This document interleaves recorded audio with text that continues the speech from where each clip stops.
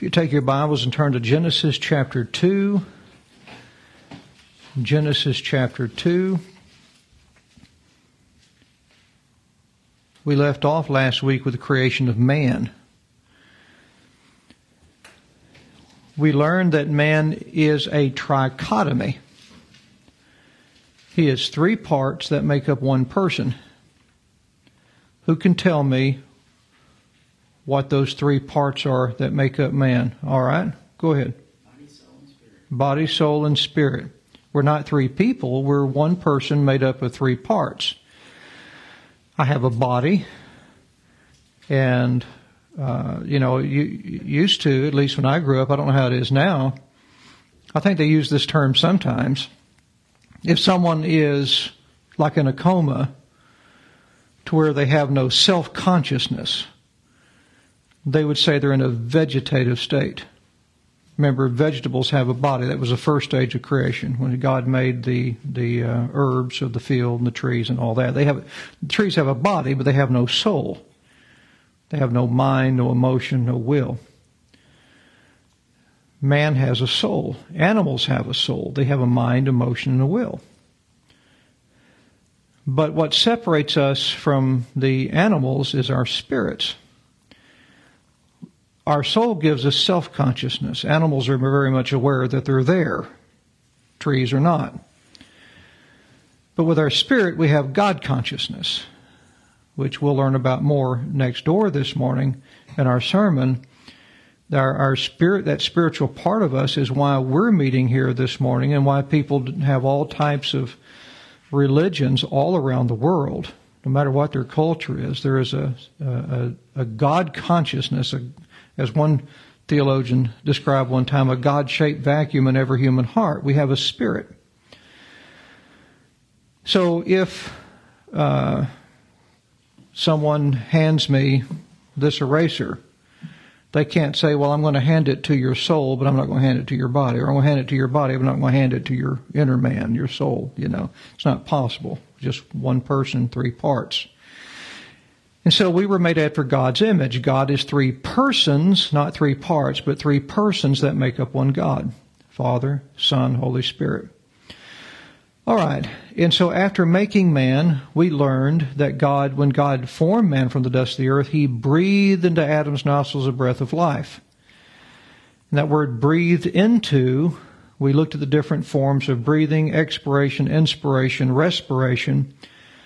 We reminded ourselves about what God said about the Scriptures. In our very first lesson, all Scripture is given by inspiration of God. It means it's God-breathed. And we learned when we studied the creation of man that God never meant for us to have a Bible.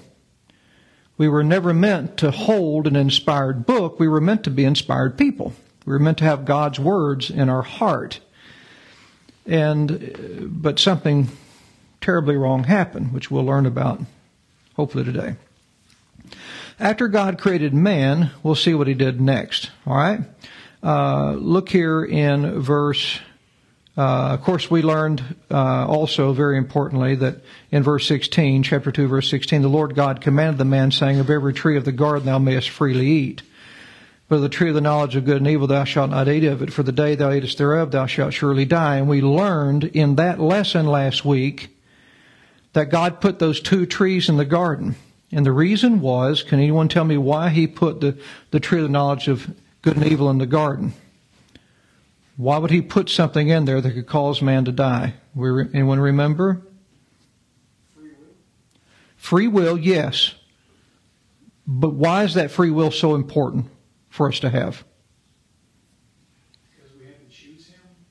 That's right. You're on the right track. Because the greatest gift God gave us is the ability to love. Yes. The greatest thing we can have is the ability to be able to love God and be loved by God. And the ability for us to love is dependent on the ability for us to choose.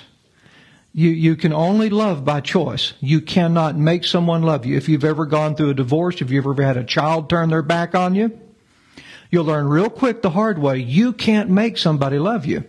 It's a choice. And so God didn't create us to be robots. He put the tree of the knowledge of good and evil in the garden so we could have a choice, the ability to choose God. So we'll get in more to that here in just a moment. Now let's go ahead and look in verse 18. Genesis 2, verse 18. And the Lord God said, it is not good that the man should be alone. I will make him and help meet for him. Remember, everything God made, when He made the light, when He made the trees, when He made the animals, when He made man, everything He made, God looked and saw that it was good. Remember? Everything God does is good. He's a good God. But now He's looking at man, and He says it's not good that man should be alone. Man is good, but it's not good to leave that man alone. And so He says, in the latter part of verse 18, I will make him an help or a helper meet for him. All right? And so when we look at this word meet, this is Old King James. If we had a newer version, it would probably say something different. But the word meet, not with an A. If it has an A, that's like a steak. All right? But meet here means suitable. All right? So we're going to say a suitable helper.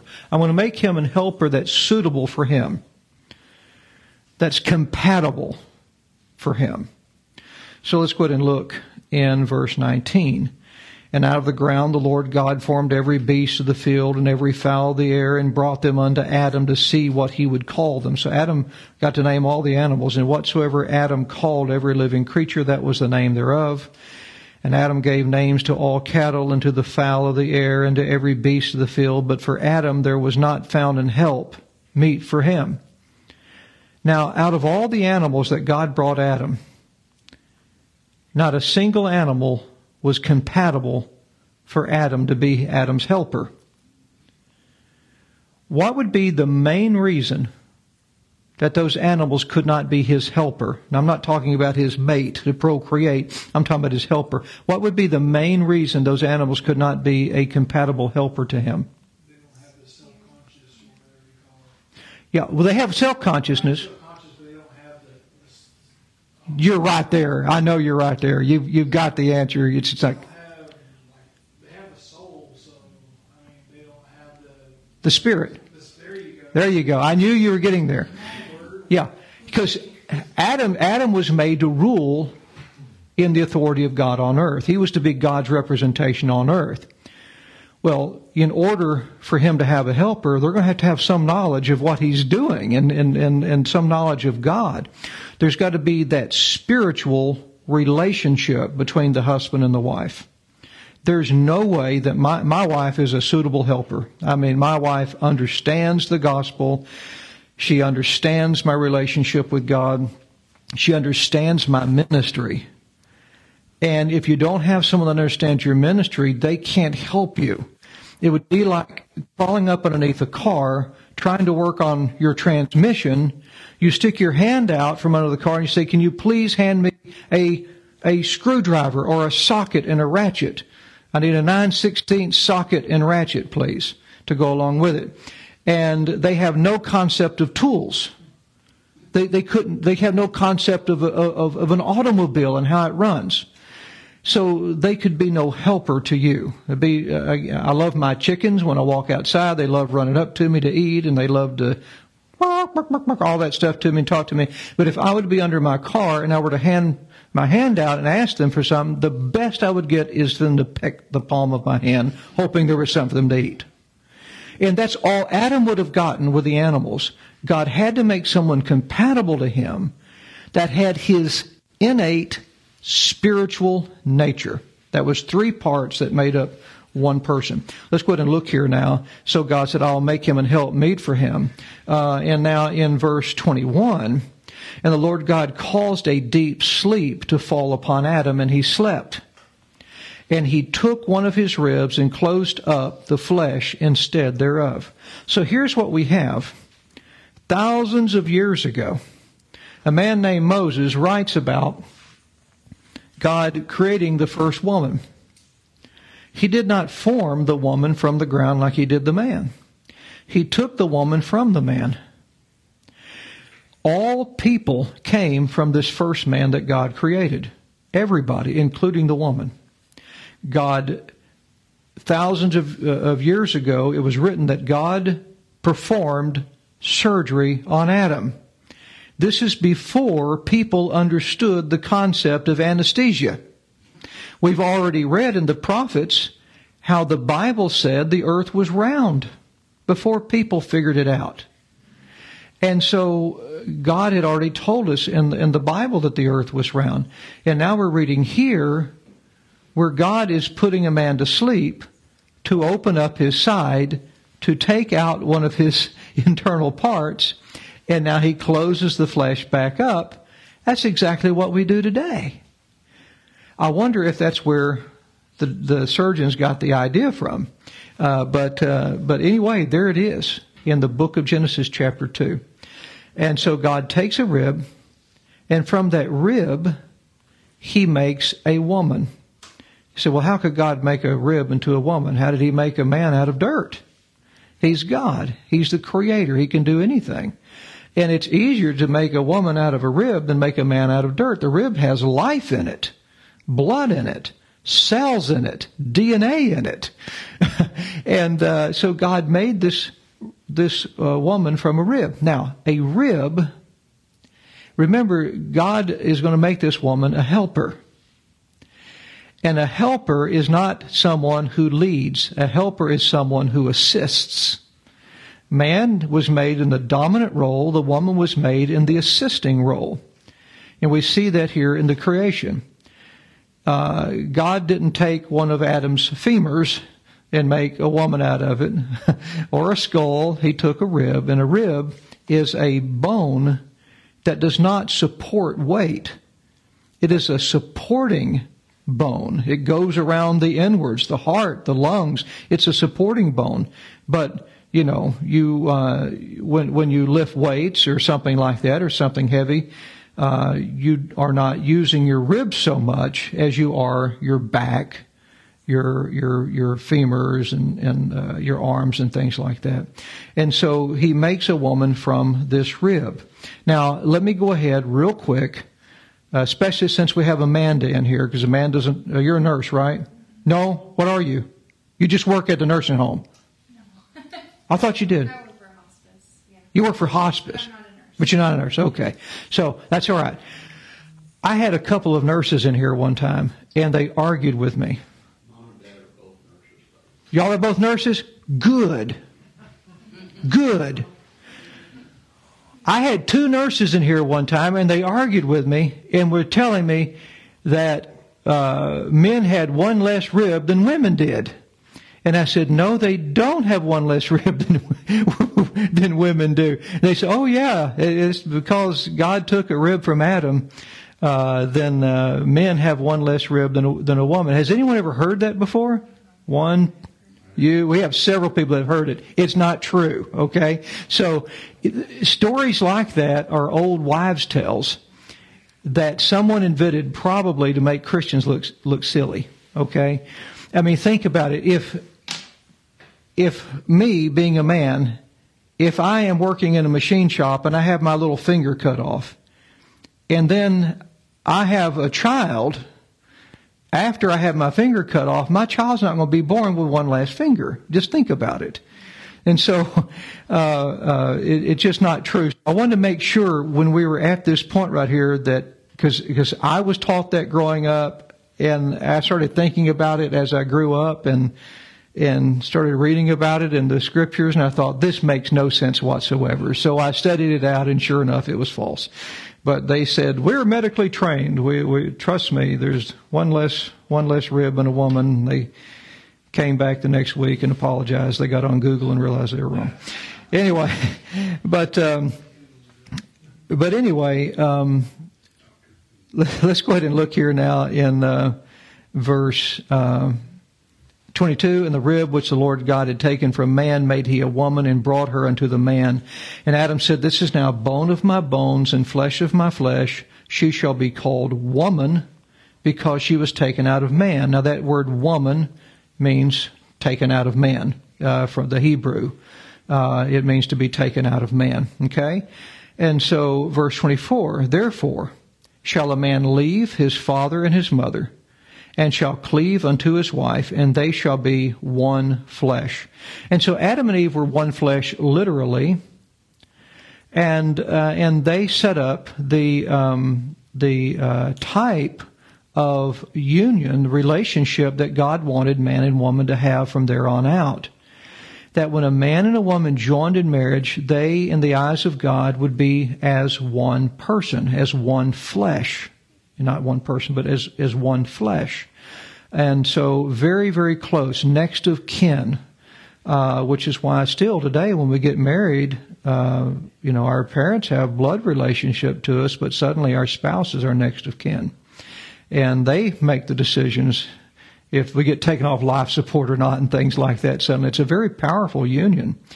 And so God instituted marriage. He instituted marriage between one man and one woman. He only made male and female. There are no other genders. There's no LGBTQ+. There's nothing like that.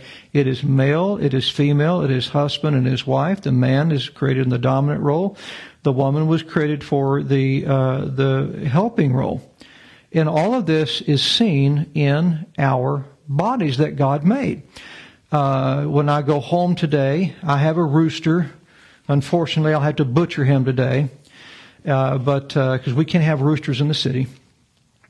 But that rooster has spurs. That rooster has big, thick legs, and are much bigger than the hens that I have. And God created that rooster to be a rooster and do what roosters do. They crow, they fight, they breed, they protect and guard that flock. And God made men with muscles in their chest and broad shoulders to chop and to protect and things like that, and to fight, to defend. And obviously He made women to nurture and things like that, and to help. They're not in the dominant role. They're not made that way. It would be similar to saying, okay, and this is just reality, and this grates on some people's nerves because it's true and it's hard to digest because some people don't like truth.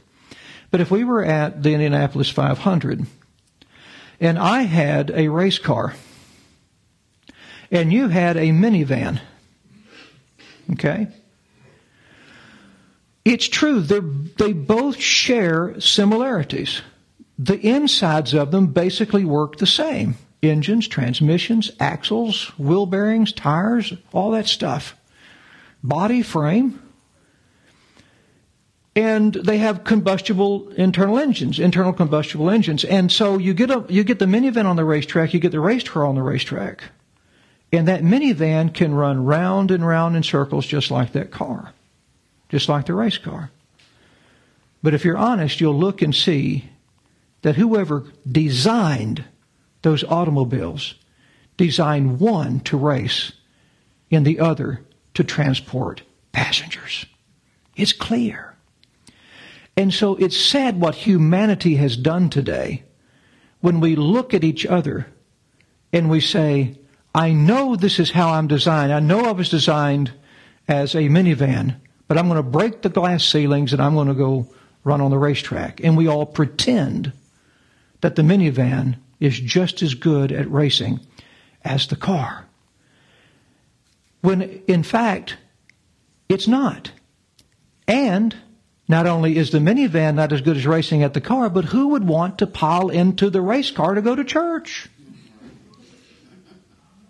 They're designed for different things, and in their proper roles, they're perfect the way they were made. And we're foolish when we try to change it all up. Now, I want you to look here in verse 25. This is a very important verse. And they were both naked, the man and his wife.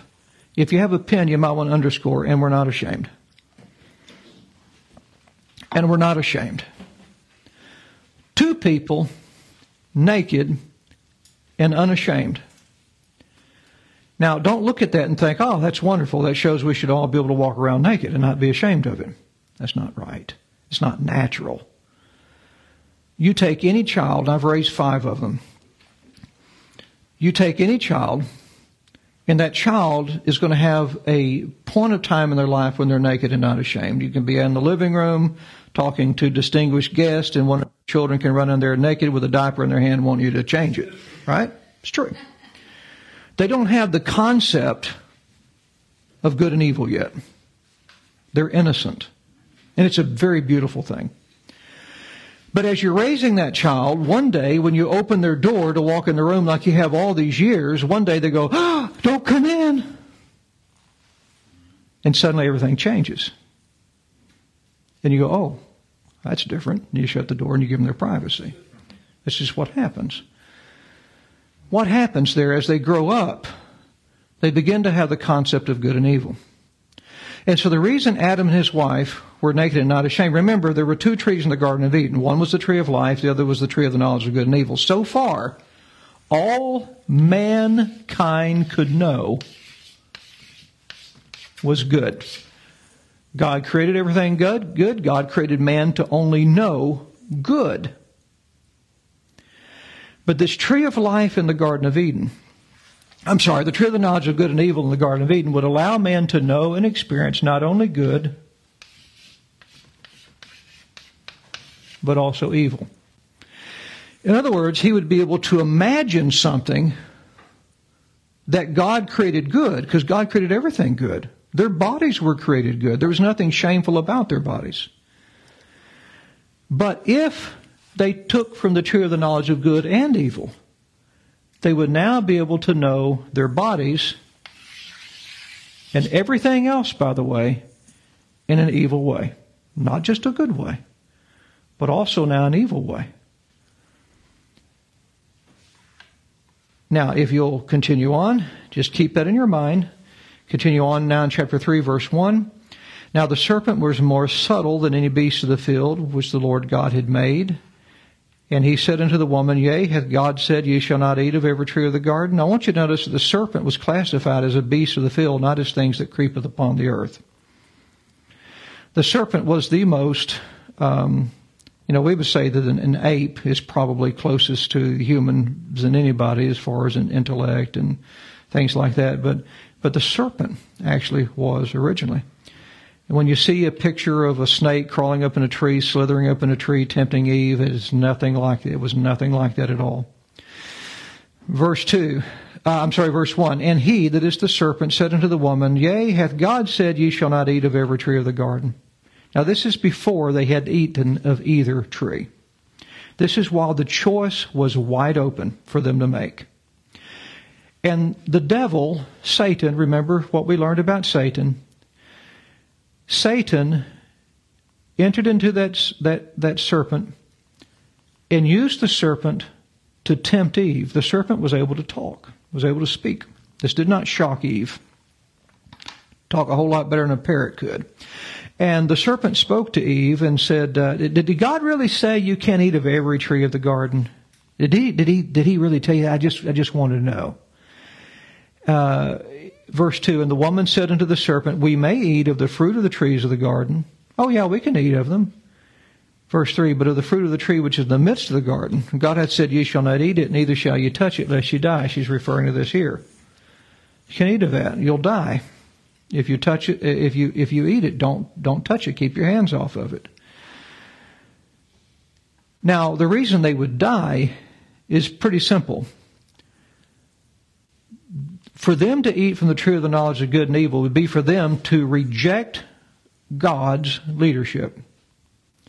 For Him to decide what was good and evil for their lives. And for them to say, we're going to set ourselves up as gods ourselves. And we'll choose what's right and wrong for us. We'll choose what we think is the right thing to do.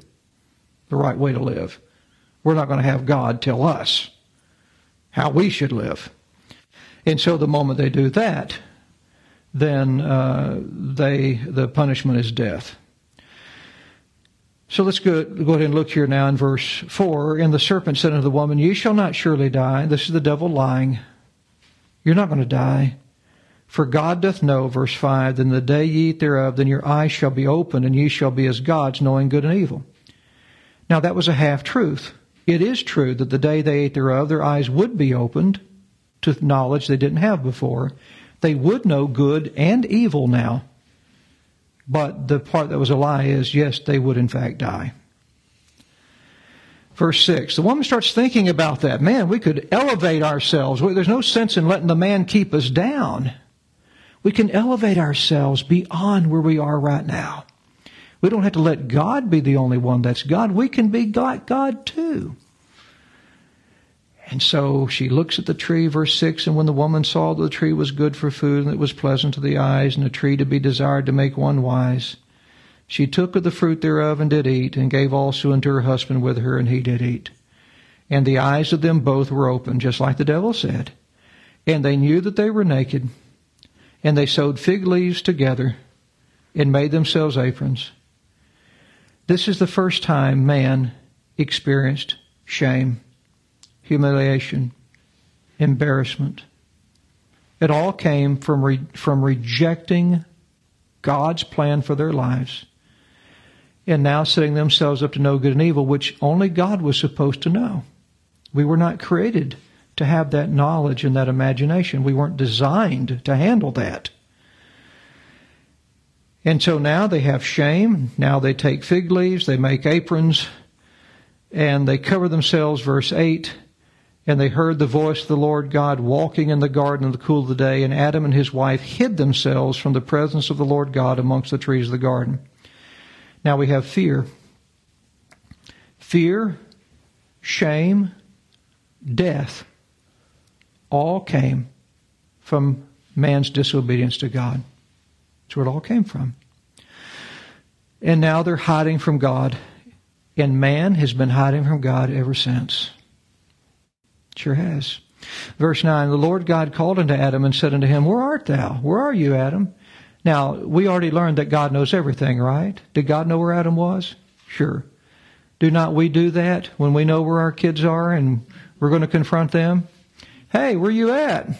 What have you been into? Well, we know what they've been into. But we're trying to bring them to the conclusion themselves. It says, Adam, where are you? Verse 10, and he said, I heard thy voice in the garden, and I was afraid, because I was naked, and I hid myself. And he said, Who told thee thou wast naked? Hast thou eaten of the tree whereof I commanded thee that thou shouldest not eat? And the man said, The woman whom thou gavest to be with me, she gave me of the tree, and I did eat.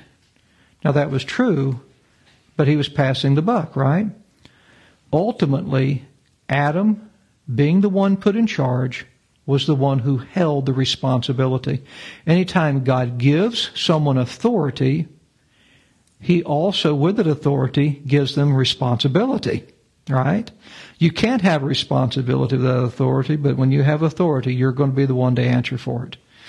And so Adam passes the buck down to his wife. Verse 13, the Lord God said unto the woman, What is this that thou hast done? The woman said, The serpent beguiled me, and I did eat. He tricked me. The serpent tricked me. It's his fault. But again, remember, God gave man authority over the beasts of the field. Remember, we learned that last week, or the week before. And so she had authority over that serpent, not the other way around. Verse 14, the Lord God said unto the serpent, Because thou hast done this, thou art cursed above all cattle. So they were blessed above all cattle. Now they're cursed above all cattle, and above every beast of the field. Upon thy belly shalt thou go, and dust shalt thou eat all the days of thy life. Now there he's talking to the snake, and we're going to learn something really important here. So put your thinking caps on and listen real close. This is the first time we're introduced to this in Scripture.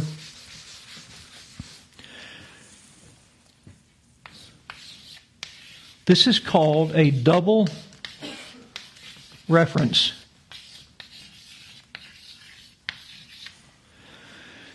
In the Bible, there are prophecies, that means things that God is telling us in the future, that do not give up all the details in the beginning. And these prophecies are given in double references. Meaning God will address something here and now physically. And in so doing, He's addressing something in the far future, much greater spiritually. So God is speaking to the serpent physically On your belly you're going to go and eat dust all the days of your life. And in a moment, he's about to address the serpent within the serpent. He's about to address the devil spiritually with a far-off prophecy. This is all through the Scripture, all through the Bible. And so you need to understand this now. And as you go through the Bible, since all the details aren't given in the beginning, as you go through the Bible, you'll begin to see, as the details unfold, wow, that was all there in the very beginning. Do y'all know what a Russian nesting doll is? Okay, it's those nesting dolls that you start off with kind of a bigger doll, open it up, pull out another smaller. And as you pull out the smaller dolls, it's all part of that one doll that you purchased. But as you pull them out, each little doll, as you go down to the little bitty ones, they have different detail that's revealed as you pull it out. Now, if I were to hand you that Russian nesting doll that has all the others contained, all of the detail is inside that Russian nesting doll, the original one, the one you see. But not all of the detail is seen until it's eventually pulled out and put on display, but it's all there.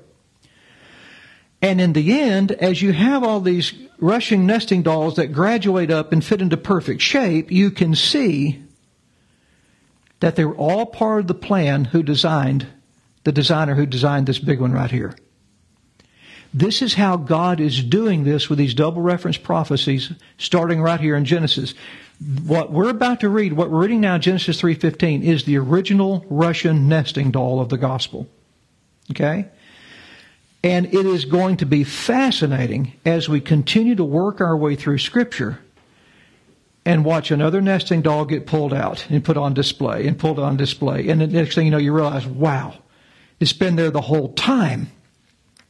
And so if you'll look here now, God tells the snake, he says, you're cursed above all cattle and above every beast of the field. Upon your belly you'll go and eat dust all the days of your life. Now look in verse 15. This, now he's talking to the devil, which the book of Revelation calls that old serpent the devil. He says, and I will put enmity between thee and the woman, and between thy seed and her seed. Watch this now, all right? Who can tell me what enmity is? What does enmity mean? Anybody? Enmity is, I'm going to make you enemies. I'm going to put animosity between you, okay? Conflict between you. And so here's the devil, that old serpent, the devil, as Revelation calls him. Here's the woman.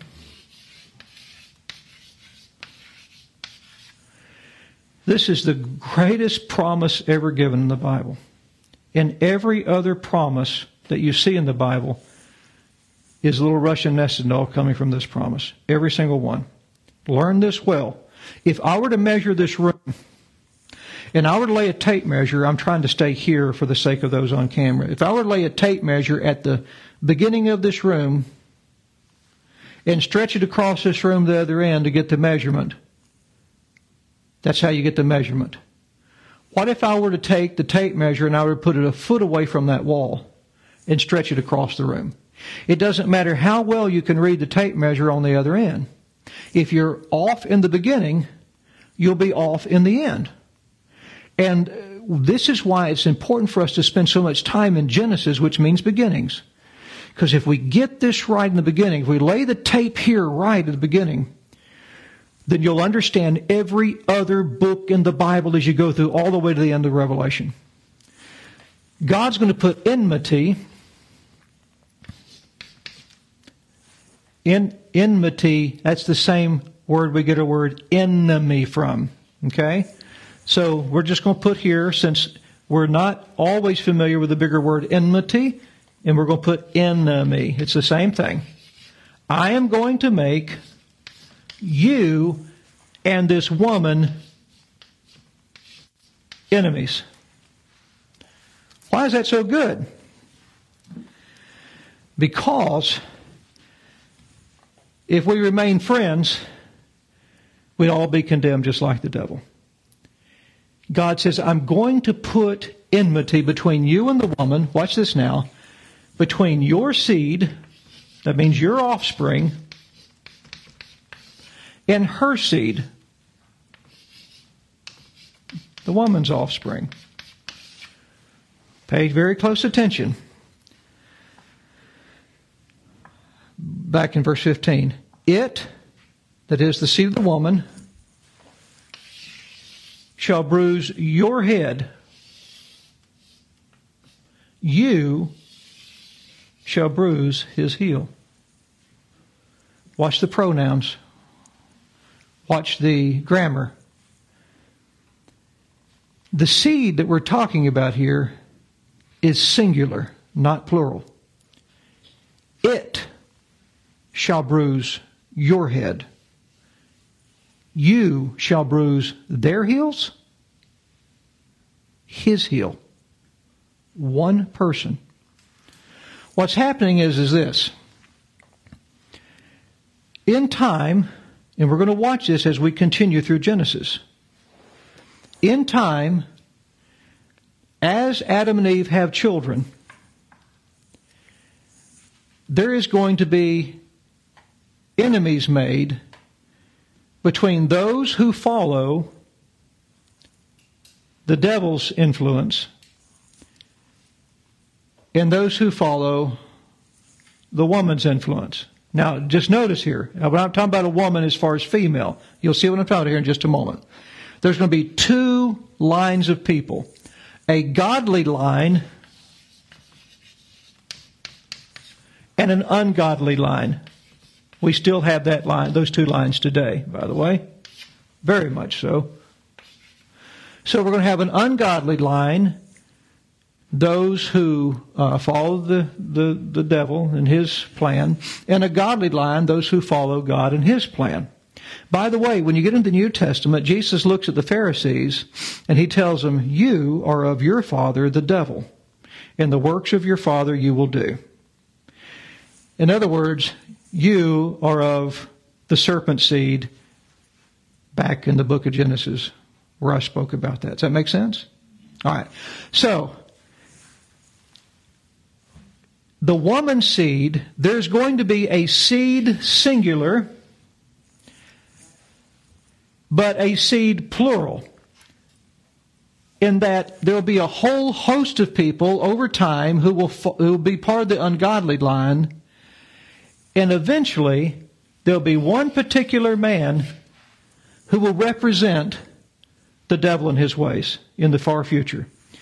There will be a whole host of people who descend from the godly line, and eventually there will be one particular man, one particular seed, who will represent all of those people.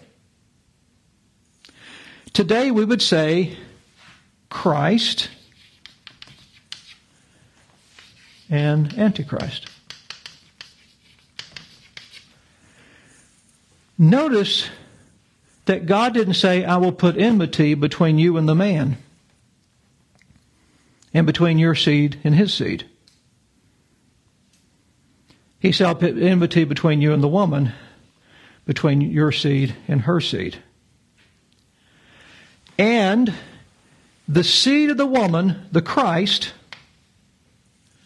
will bruise your head. In other words, he will destroy your kingdom, destroy you, and all those who belong to your godly line.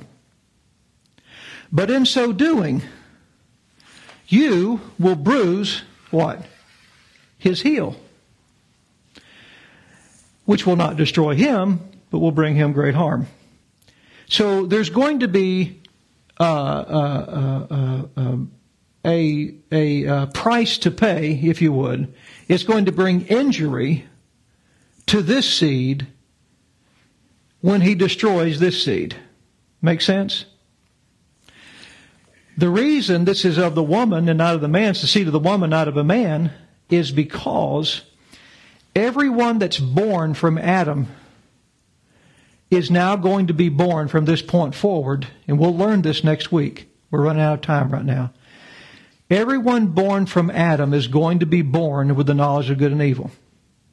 Everyone born from Adam is going to be born with the penalty of death hanging over their heads, which is what we all have today. You can deny it all you want, but we're all going to die. And the nurses here, I'm sure, have had many instances where you work hard on people.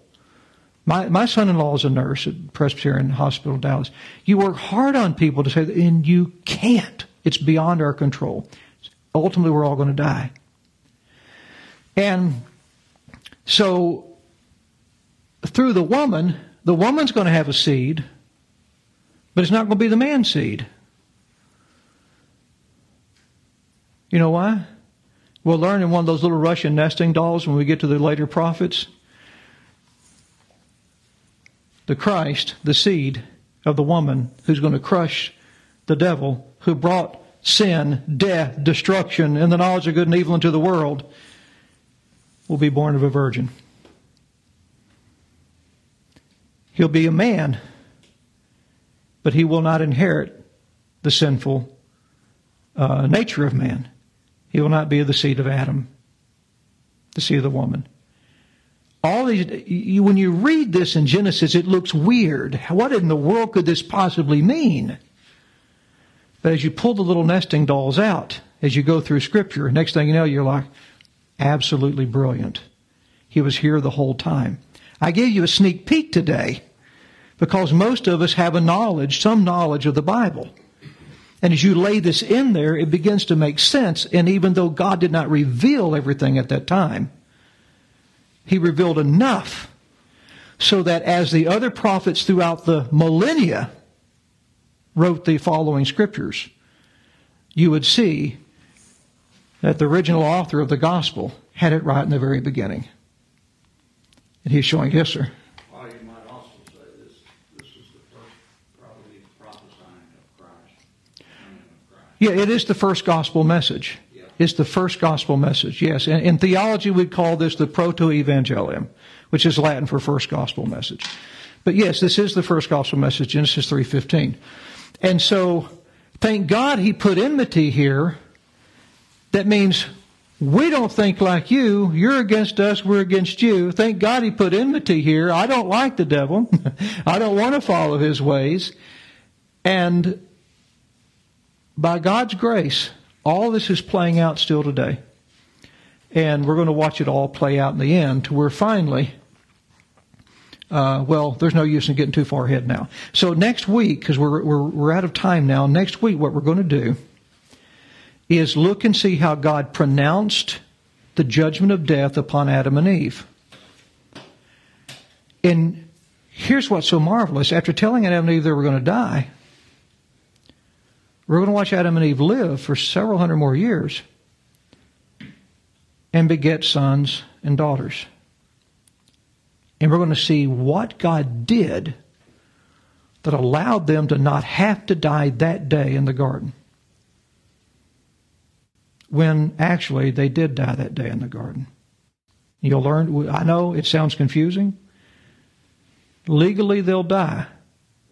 Practically they won't. All right?